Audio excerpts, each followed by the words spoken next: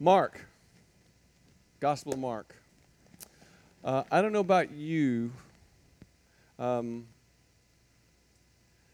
I've been following him for 52 years now. And I find Jesus more interesting and more compelling. I know all the theological stuff. I know he's the Son of God. I get all that. Third person, or which person of the Trinity, second person of the Trinity. I'm not very theological. I know he's in the Trinity there somewhere. I know all that stuff, but I'm telling you, I find him more interesting and more compelling and more disturbing. That's another uniqueness of Mark. We have the disturbing presence of Jesus. People are actually afraid of Jesus in Mark. I find that interesting. I find his life so interesting, and I think that's what we need. I'm sorry, I don't have like a cool men's conference talk, with any good jokes. My wife's New Year's resolution for me was to clean up my humor, so I don't have any moderately good jokes that I could tell at just a men's conference. And she took all the really funny memes off my phone, so I don't have that working for me. I just want to talk about him. That's all I got. That's all I got, because I think that's all we need. We need to fall back in love with the person of Jesus. I think American Christianity is Pauline. There's nothing wrong with Paul. I know that's the holy, the holy God's holy word. I get that. I'll take a bullet for the authority of Paul. But I mean, we are called Christians for a reason. I mean, what's Paul doing? Paul is dealing with problems in churches, right? We make this systematic theology about Paul, and then we argue about it, and churches divide up. I don't know. When was the last church that divided up over the divinity of Jesus? I don't know. So I'll stop blathering about that. So let's flee to the life of Jesus, and let's learn to ask better questions about his life. How about this question? What's his favorite Bible verse? What's his favorite Bible verse? Well, he gets asked. He's actually asked that in Mark 7. And it happens more than once in the Gospels. I think it's Mark 7. Oh, you should be scared. I should know this. No, it's Mark 12. Yes, I know. I've written books on Mark. I know Mark. Oh, don't go there. Let me read it. One of the teachers of the law came and heard them debating. The Sadducees have just asking this lame question about the resurrection, which they don't believe in anyway. And he has hoodwinked them. He always does. That's one of the really cool things about Jesus. He always humiliates people, which I think is pretty cool. I wish I could do that. But now this teacher of the law comes in. One of the ideas I'd like to plant in your head is not all the Pharisees are bad. Not all the teachers of the law are bad. In fact, the leadership of the early church was Pharisaic. Paul's a Pharisee. Nicodemus, Joseph of Arimathea, they're Pharisees. We have a group of Pharisees who are actually the follower of my favorite rabbi, a man named Hillel, who was very Christ-like, and this is not a conflict story. This guy and Jesus kind of resonate with each other. So this Pharisee sees that he's humiliated the Sadducees. Of course, he likes that. So one of the teachers of the law came and heard them debating. Noticing that Jesus had given them a good answer, he asked, of all the commandments, which is the most important? And this is a common thing they debate about. They still debate about this in Judaism. The most important one, Jesus answered, is this: Shema Israel, Adonai Eloheinu, Adonai Echad, v'ha'avta et Adonai Elohecha b'kol levavka, v'kol nefeshka, v'kol me'odecha. That's Jesus' favorite verse. It's called the Shema. If you ask a Jewish person, what's the first commandment? The first commandment is not have no other gods before me. The first commandment is listen. Shema. Listen, hear, understand. When Jesus says, he who has ears to hear, let him Shema. It's all about listening. If you look, we won't go into the Shema, but it's got two parts. Part one begins with listen. Part two begins with love. Hear, O Israel, the Lord your God, the Lord is one, the great creed of monotheism. Okay? Listen. Part two, love the Lord with all your love, all your heart, with all your nephesh, all your soul, with all your me'od, muchness. It can't even translate it. It's hard to translate. So listen and love. The best way to love God is to listen to Him. That's what the Shema says. In fact, the best way to love anybody is to listen to Him. You really want to love your wife? Stop doing things for her and listen to her. Really want to love your kids? Stop buying them things and listen to them. Because the best way to love anybody is to listen to them. Open the door of your life to them and really listen to them. Find out what hurts them. You really want to know somebody? Find out what hurts them. Right? So Jesus' favorite verse is the Shema. In another place, he's asked what the most important verse is. He asked the teacher, he goes, I don't know, what do you think? And the teacher responds with the Shema, and Jesus says, right. Another place, another person asked him this question, and he quotes the second half of the Shema. So at least 3 times when this question comes up, this is his answer. So I won't be dogmatic about this. Don't ever be dogmatic about what the Bible's not dogmatic about. But I like the idea that this is Jesus' favorite verse. When people ask him what's the most important one, this is the one. You love God by listening to Him. Jesus spends a lot of time in the Gospels listening to God, especially in Mark, all night sometimes. So how do we do that, though? How do we love? How do we bring all of our heart, all of our soul, all of our muchness to listening to God? How do we? What integrates us so that we can listen to God that way? And my answer is your imagination. The imagination is what integrates you. It's the bridge between your heart and your mind and your soul and your muchness. And the reason I believe this, and again, I won't be dogmatic about it because the Bible's not dogmatic about it, but the reason I believe this is the Bible is written to your imagination. It targets your imagination. I think God knows if He can get our imaginations, He's going to get all of our hearts and all of our minds. And we could talk about the apocalyptic literature, the visions of the prophets. We could talk about the poetry of the Psalms, the wisdom books. But my one example comes from the life of Jesus. I'm a pointy-headed fundamentalist, y'all. I think Jesus is perfect. I think everything He said is perfect. I think when He didn't say something, it was the perfect time not to say something. I will go as far with the perfection of Jesus as you want to go. Okay? And how does Jesus teach? If He teaches the perfect way, how does He teach? He teaches with parables, right? He does not teach didactically. He doesn't say, point 1, point 2, point 3, Peter, write this down. It's going to be on a test later. What does He do? He steps up. Look for it. He steps up, never introduces him. No introduction. A man was going down a road and fell into the hands of men of violence who beat him and left him for dead. The longest parable, I've timed them, the longest parable is 1 minute and 53 seconds. And then he'll, not every time, but he'll end by saying, let he who has ears to hear, Shema, let him hear. And that's Jesus' way of saying, if you don't engage with your imagination, you are not going to get this, because I'm not going to explain it to you. He explains the parables one time, privately, to the disciples. He gives the seed parables in Mark, right? He's about to send them out to sow the seed, and He knows they don't get this yet. So He takes them aside privately and says, well, this is what the soil means, and this is what the seed means, and that's the only time we ever have Him explaining things privately. He teaches in a way that forces you to use your imagination. If you don't engage, you're not going to get it. It's the greatest strength of His teaching. It's the greatest weakness of His teaching. Because my guess is, well, like today, there's a lot of people that won't engage, right? You think, I need some book to tell me what it means, or I need a pastor or some buffoon like me to tell you what it means. That's not how it works, y'all. That's not how it works. The Holy Spirit is in us. We engage with the Word of God, and you see things that I'll never see. That's why I love coming together in a group and studying the Word together, because you'll see things that I'll never see, and I love that kind of thing. Sidebar: if I stand there, it's a sidebar. It means it's not going to be on the test.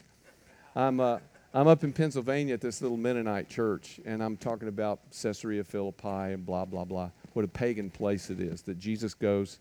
I still don't understand why He went up there. 25 miles He walks up there to ask Peter the question, "Who do men say that I am?" Caesarea Philippi confession. And I'm talking about the temple of Pan and the temple of the dancing goats and blah, blah, blah, all this stuff about what a pagan temple, a city of pagan temples, Caesarea Philippi is. And this Mennonite guy, sweet guy, his name's Adam. He's even taller than you, okay? He's a super tall guy, like 7 feet tall. He said, wait a minute. He said, you're telling me Jesus went to a town full of pagan temples? I said, yeah, that's what I'm telling you. He said, and the only temple he ever tore up was his own? Isn't that brilliant? Yeah, that's what I said. I never saw that. See, that's why we get together and you see things I'll never see. We come together as around the Word of God. So we engage with our imaginations. That's we got to love God by listening to Him, and we got to engage our imagination. And how do I do that? Let me just teach you how I do that, because there's probably lots of ways to do it. First thing I do is I ask who the author is, and we'll talk about who Mark is. Who is the author? We know virtually nothing about Matthew. We know a lot about Mark. We know a lot about John. Know a lot about Luke. Matthew is the one that's hard to engage with this way. So you ask who's the author. Secondly, you ask what the life situation is. Who is Mark writing to? What situation is he writing to? And we know pretty well what Mark is writing to. So we look at that. We listen to other things like the structure of the book, other things we won't get into. But basically, we listen to the author's voice. I can teach you just a very few simple ideas about each one of the Gospels, and you'll hear a verse and you'll go, well, that sounds like Luke. If it's a widow's story, it's Luke, because he's interested in widow stories. If it's a story that has the word immediately in it, it's Mark, because that's his favorite word, immediately, outhos. If it's a story where Jesus says something and the immediate response of the crowds, they don't understand, that's John. That's what John does. Every time Jesus says something significant in John, the people have no idea what he's talking about. Okay, that's John. So it's not really hard. It's not really hard to do that.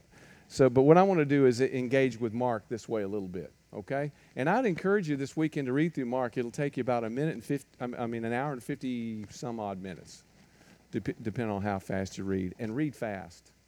Don't be spiritual and read 2 words and stop and pray. Just go. Read.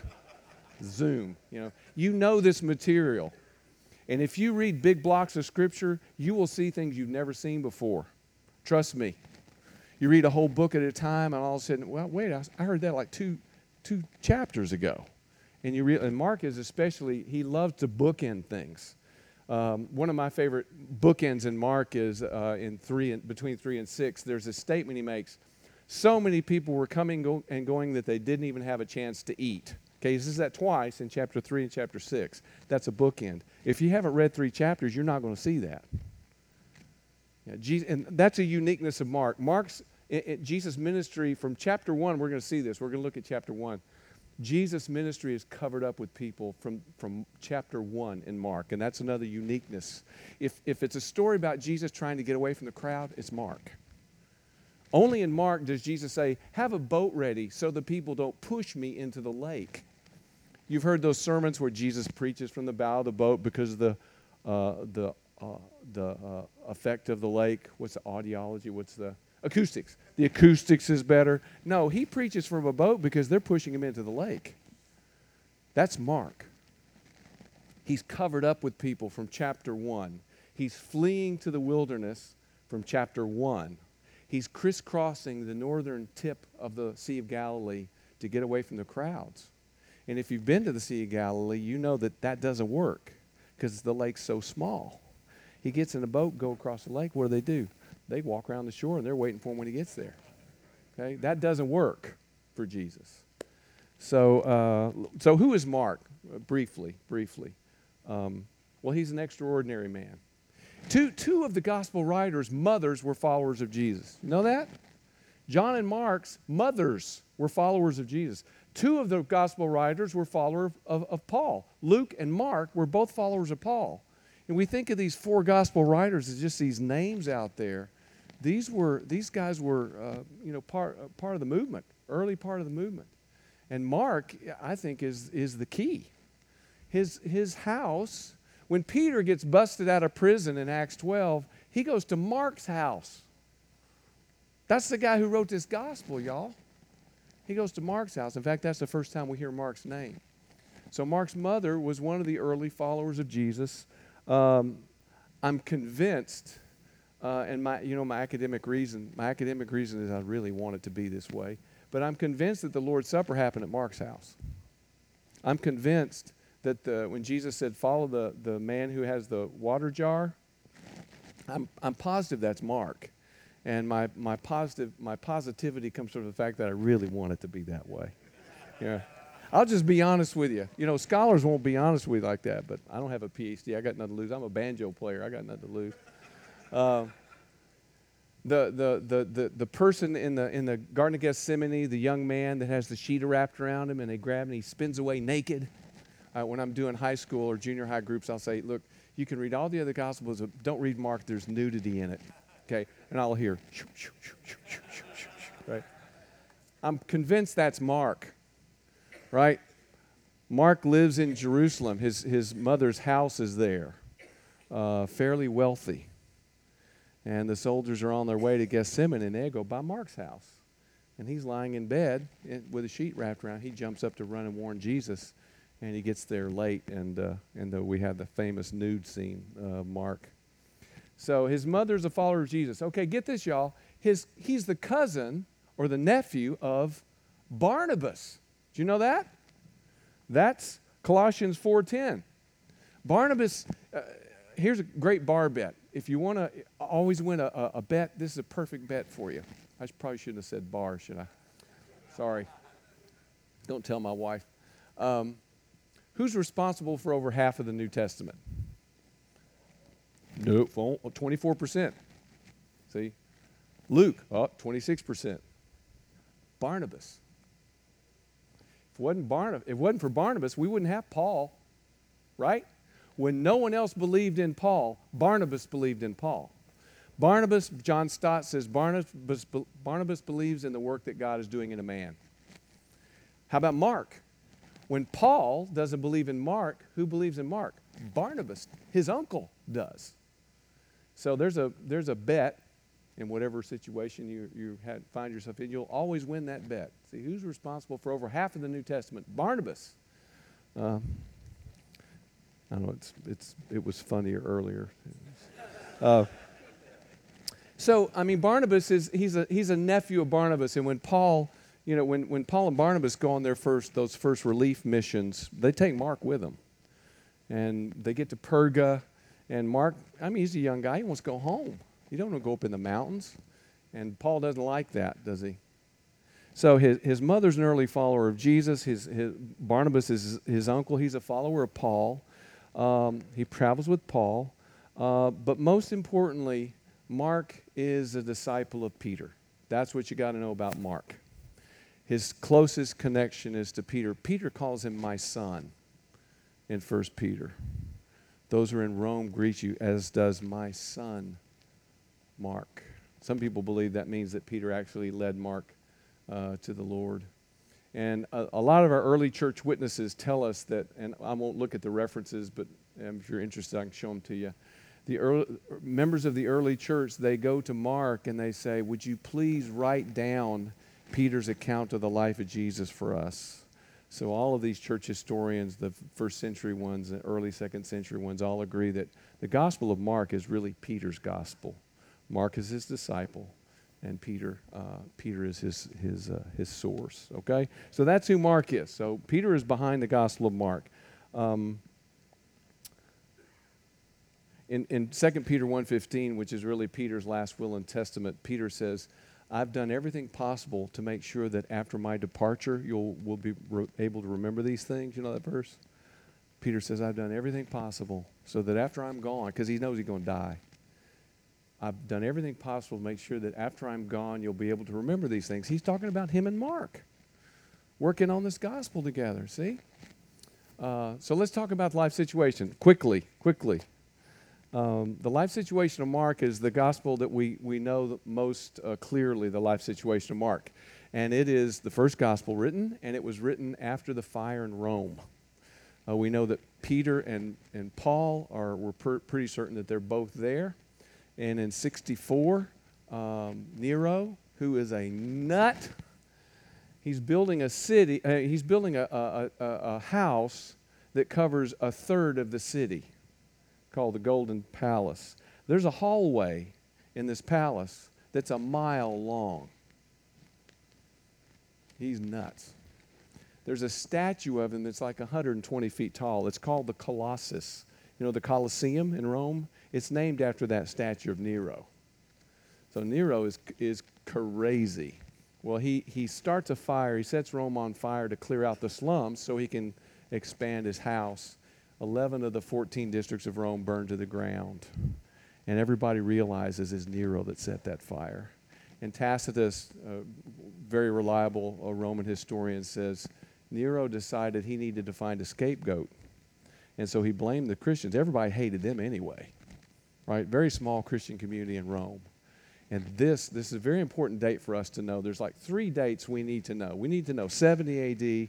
We need to know 64, because that's the fire in Rome, and that's the first time we were persecuted as Christians. Tacitus tells us that Nero gives a party in the gardens of Maecenas, and when it gets dark, he lines the garden with crosses with Christians hanging on them, and he sets them on fire to provide light for his party. Now wrap your mind around that. That is the life situation of the first readers of the Gospel of Mark. That's where that's who Mark is writing to people who are suffering persecution in Rome. And Mark wants you to know you're not going to suffer anything that Jesus hasn't suffered. That's the point of Mark. Only Mark tells us that Jesus' mother and brothers thought he was out of his mind. Remember that, chapter 3? Only Mark tells you that story. Why do you think he told you that story? What are his first readers hearing? You must be out of your mind. A carpenter from Nazareth, a Jew? You're going to give your life for that guy? You're crazy. You're crazier than Nero. Mark tells the story of, we're going to look at it, the temptation of Jesus in the wilderness. Mark is not interested in this story. You know, the threefold temptation, it's not there. He's not interested in that. He tells you one thing that the other Gospels don't tell you. He says when Jesus was in the wilderness, he was with the wild beasts. Now, why do you think only Mark tells you that story? What is happening to his first hearers? They are being thrown to wild beasts in the arena when they're under the persecution of Nero. Mark wants you to know you're not going to suffer anything that Jesus hasn't already suffered. Very important. So that's the life situation of Mark. So here's Mark's very important person connected with Peter, and the life situation is persecution. My mentor, Bill Lane, called it a pamphlet for hard times. If you want to read his like 600-page commentary, you knock yourself out. So let's look at chapter 1. I'm okay time-wise? I mean, I'm going to go real quick. I talk fast. Go chapter 1. Chapter 1 just happens to be the table of contents. How cool is that? The beginning of the gospel of Jesus Christ, the Son of God. Mark, the structure of Mark, remember we listened to the structure? Mark is 2 parts. Beginning of the gospel of Jesus Christ, part 1 ends when Peter makes his confession that you are the Christ. The end of part 2 is when, of all persons, a Roman centurion says, surely this man is the Son of God. The beginning of the gospel of Jesus Christ, the Son of God. And the ministry of Jesus always begins with John the Baptist, and obviously it does in Mark as well. It is written in Isaiah the prophet, I will send my messenger ahead of you who will prepare your way. Now, how do you do that? How do you prepare the way for Jesus? You make people aware of their sin, right? You make them repent. And what do we see in the Gospels? We have all these people coming to Jesus and falling at his feet. In Luke 5, when Peter falls down in front of Jesus and says, get away from me, I'm a sinful man. Why do you think he says that? He's heard the preaching of John the Baptist.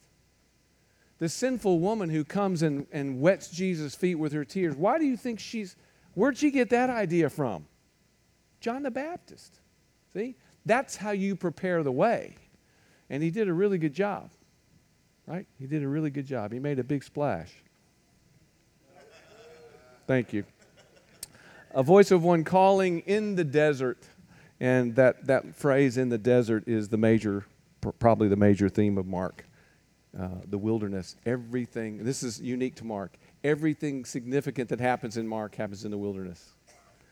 In the wilderness, okay? Eremos topos is the Greek word. Unfortunately, translations will translate it 4 or 5 different ways, so you lose the feel for the fact that this is a term that he keeps using. Uthos is the same way immediately, just so it doesn't sound dumb. They translate it 4 or 5 different ways, and you don't realize this is a really important word to Mark. So sometimes we have to do our homework to engage with our imagination. So a voice of one calling in the desert, prepare the way for the Lord, make straight paths for him. So John came baptizing in the desert. See, it happens over and over. Preaching repentance and baptism for the forgiveness of sins. This is a completely new idea. Okay, sidebar. We need to get this. Jesus' ministry, Jesus is born into, and Jesus' ministry begins in a very fragmented world. Now, this isn't a Christian scholar. This is a Jewish scholar, Isaiah Gaffney, who's one of the great Jewish scholars. He said in the first century, we don't have Judaism. We had Judaisms. And if you think about it, the gospel is accurate when it doesn't know it's being accurate. The gospel reflects this. I mean, think about it. We got Sadducees. We got Pharisees. We got 7 different kinds of Pharisees in 2 big schools. They don't agree on anything. We got Essenes. We got Herodians. Now we got followers of John the Baptist. No one agrees on canon. Do you know that? Law, prophets, writings. That doesn't happen until after 70 A.D. No one agrees on resurrection. We know that from the Gospels, right? No one agrees on angels. No one agrees on anything. And into this confusion, into these Judaisms, comes the ministry of Jesus. Yeah, into all that confusion, all this debate. What's the greatest commandment? Blah, blah, blah, blah, blah. Here comes this person. And certainly he's got great teaching, but he is not an answer man, right? He gives himself. And that's how he still works. If you want him to be your answer man, good luck with that. He's not here to give you answers. He's here to give you himself. Amen. Yeah. Amen. Thank you for that. I'm going to skip on down. So basically, Jesus comes and he's baptized by John. And if you go to Israel, this is clearer. The Jordan River at this point is flowing through the desert. So what happens is Jesus is baptized, and he turns around, and there's the wilderness. This is one story. This is another reason that you need to read big blocks. The baptism and the temptation are one story. Don't divide those up in your head, because what happens in the baptism, what does God say? You're my son. It's a declaration of the sonship of Jesus. God, who is the perfect Father, says everything Jesus needs to hear. I love you. You're my son, and I'm well pleased with you. If you have children, especially if you have sons, they need to hear that every day. I love you, and I'm pleased with you, and you're my son. So Jesus hears this. In the temptation, what does Satan say? If you're the Son of God, do this. If you're the Son of God, it's an attack on Jesus' sonship. And let me tell you, he's still about that, y'all.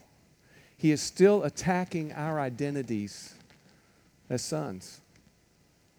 Sons of the Father. That's who I am. Jesus defines me. He tells me who I am. The world doesn't tell, well, the world tells me who I am, but it's wrong, right? So let's read the temptation. At that time, Jesus came from Nazareth in Galilee and was baptized by John in the Jordan. As Jesus was coming up out of the water, he saw heaven torn open and the Spirit descend on him like a dove, and a voice came from heaven, "You are my Son, whom I love. With you I'm well pleased." At once, the Spirit drove. It's the same word that's used for Jesus driving out demons. The Spirit drives Jesus into the desert. There's that phrase again, in the wilderness, eremos topos. Everything significant in Mark happens in the wilderness, okay? So he drove him to the wilderness, and he was in the desert 40 days being tempted. He was with the wild animals, and the angels attended him. No threefold temptation, no turn the stones into bread, no fall down before me and worship. Mark leaves that out. What you heard is just what he says. He was with the wild animals. He was with the wild beasts. Okay, let me skip on down because I feel the energy kind of going down in the room, so I want to be sensitive to that. Let's go to verse 29. As soon as they left the synagogue, they went with James and John to the home of Simon and Andrew. And if you ever go to Israel, go to Capernaum. If we have a holy place, Christians, it's Capernaum, in my opinion, because Peter's house is Peter's house. And that's where Jesus relocated. When the New Testament speaks of his own town, with one exception, it's talking about Capernaum. His own town isn't Nazareth anymore. It's Capernaum. So go there. It's a very cool place. The great pomegranate juice stand right on the outside as you're coming in. So get your big glass of pomegranate juice and then walk around Capernaum. So they leave the synagogue, and the foundations of this synagogue are still there, by the way. They go with James and John to the home of Simon and Andrew. Simon's mother-in-law was in bed with a fever. They told Jesus about her. So he went to her, took her hand, and helped her up. The fever left her, and she began to wait on them. We're going to talk about the miracles of Jesus tomorrow, so I'm not going to get into that. That evening, after sunset, the people brought to Jesus all the sick and demon-possessed. The whole town, there's like 3,000 people who live in Capernaum at this point. The whole town gathered at the door. Jesus healed many with various diseases. He also drove out many demons. But he would not let the demons speak because they knew who he was. He does not want the confession of who he is being heard from the lips of demons. And there's another interesting thing, and we'll talk about this tomorrow in Mark, and that is Jesus heals people. He does like 19 or 20 miracles. 6 times he'll say, please don't tell anybody I did that. It's called the Messianic secret. Please don't tell anybody I did that. Now, we'll talk about that tomorrow, so I'll leave that there. So when you're reading Mark tonight, your roommate is snoring so loud that you can't sleep, and you're reading Mark tonight. Look for that. Verse 35, this is what I want to focus in, and we're kind of wrapping up here. Very early in the morning, while it was still dark, this is a very specific time in Judaism. You don't have a Rolex or alarm clock. You know how you know? It's called deep dawn. You know how you know it's deep dawn? You have a black thread and a blue thread. The moment when it's light enough that you can tell the difference between the black and the blue, it's morning. Isn't that cool? So that's how you do it, if you're interested. Full of meaningless trivia. So very early in the morning, when you could just see the difference between the black thread and the blue thread, Jesus got up, left the house, and went off to a solitary place. It's the same word, a desert place, same term. Everything significant in Mark's happens in the wilderness. But here, NIV doesn't, they want it to read smoothly, so they miss that. So he went off to the desert, to the wilderness, where he prayed. Okay, remember who the source of Mark is. This is how the disciples are referred to in Mark. Simon and his companions. That's the 12 in Mark. Can you hear that Simon is the source of this story? Simon and his companions went to look for him. When they found him, they exclaimed, everyone's looking for you. This is awesome. You're a hit. The whole town. This is going to be great. Jesus replied, let's go somewhere else, to the nearby village, so I can preach there also. That is why I've come. So he hasn't really come to do miracles. We're going to look at this tomorrow. He does miracles, but they kind of work against him. He's covered up with people who just want miracles, and they're not interested in what he says. We'll see that tomorrow. That's why he's saying, please don't tell anybody I did that. Because what happens? They never obey. How can you not tell, right? And the next scene shows that he's so covered up with people that nobody's listening, and he has to flee to the wilderness. That's Mark. That's what Mark is interested in. That's what Peter remembers, that Jesus' ministry is covered up from chapter 1. This is chapter 1, and he's already saying, let's go someplace else, okay? Last section, Verse 40, a man with leprosy came to him and begged him on his knees, if you're willing, you can make me clean. In Judaism, it was believed that it was harder to cleanse a leper than it was to raise the dead. Cleansing a leper is a bigger deal in Jesus' day than raising the dead, in Judaism anyway. So here comes this leper. He's not supposed to be there, right? Filled with compassion. Remember I said that Jesus is more emotional in Mark than any other gospel? This is one of those passages. He sees this man and he smells this man and he realizes how cut off he is from everyone, and he's just, it's a word that comes from Greek, ancient Greek, and it's the same word that describes a horse snorting. Have you ever been sitting on the back of a horse and they snort and they tremble all the way down? See, I translate this, he shuddered. He sees this man, he's filled with compassion. He just shudders. Oh my goodness, I feel so sorry for this guy. If you're willing, you can do this for me. Oh, he reached out his hand and touched the man. You're not supposed to do that, right?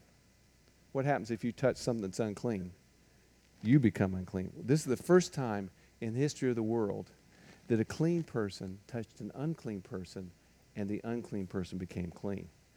That flow got reversed in Jesus. So cleanness comes from him and transforms the life of this guy. That gives me chill bumps. So filled with compassion, he shudders. The emotional Jesus shudders. He reaches out his hand, and all he's got to say is, I'm willing. Now, we don't have time to talk about it, but Mark is very interested in what I refer to as the absolute lordship of Jesus. And it is scary. Let me tell you, in Mark, Lord means Lord. Lord means Lord in Mark. And it can be disturbing. Only in Mark, when Jesus stills the storm on the Sea of Galilee, the other Gospels tell this story. But in Mark, the disciples aren't afraid of the storm. They're afraid of Jesus. Look, when you're reading tonight, look for it. Mark says, there was a great wind. Then there was a great calm. And then there was a great fear. You're in a boat with a guy who talks to the weather. Right? And there's no lightning bolts from his fingertips. That's not how Jesus works, right? Absolute lordship. He says to the storm, be muzzled, and it's calm. He says to a dead girl, get up. It's not Benny Hinn, right? He doesn't have to do that. He speaks. How did God create the universe? He spoke it.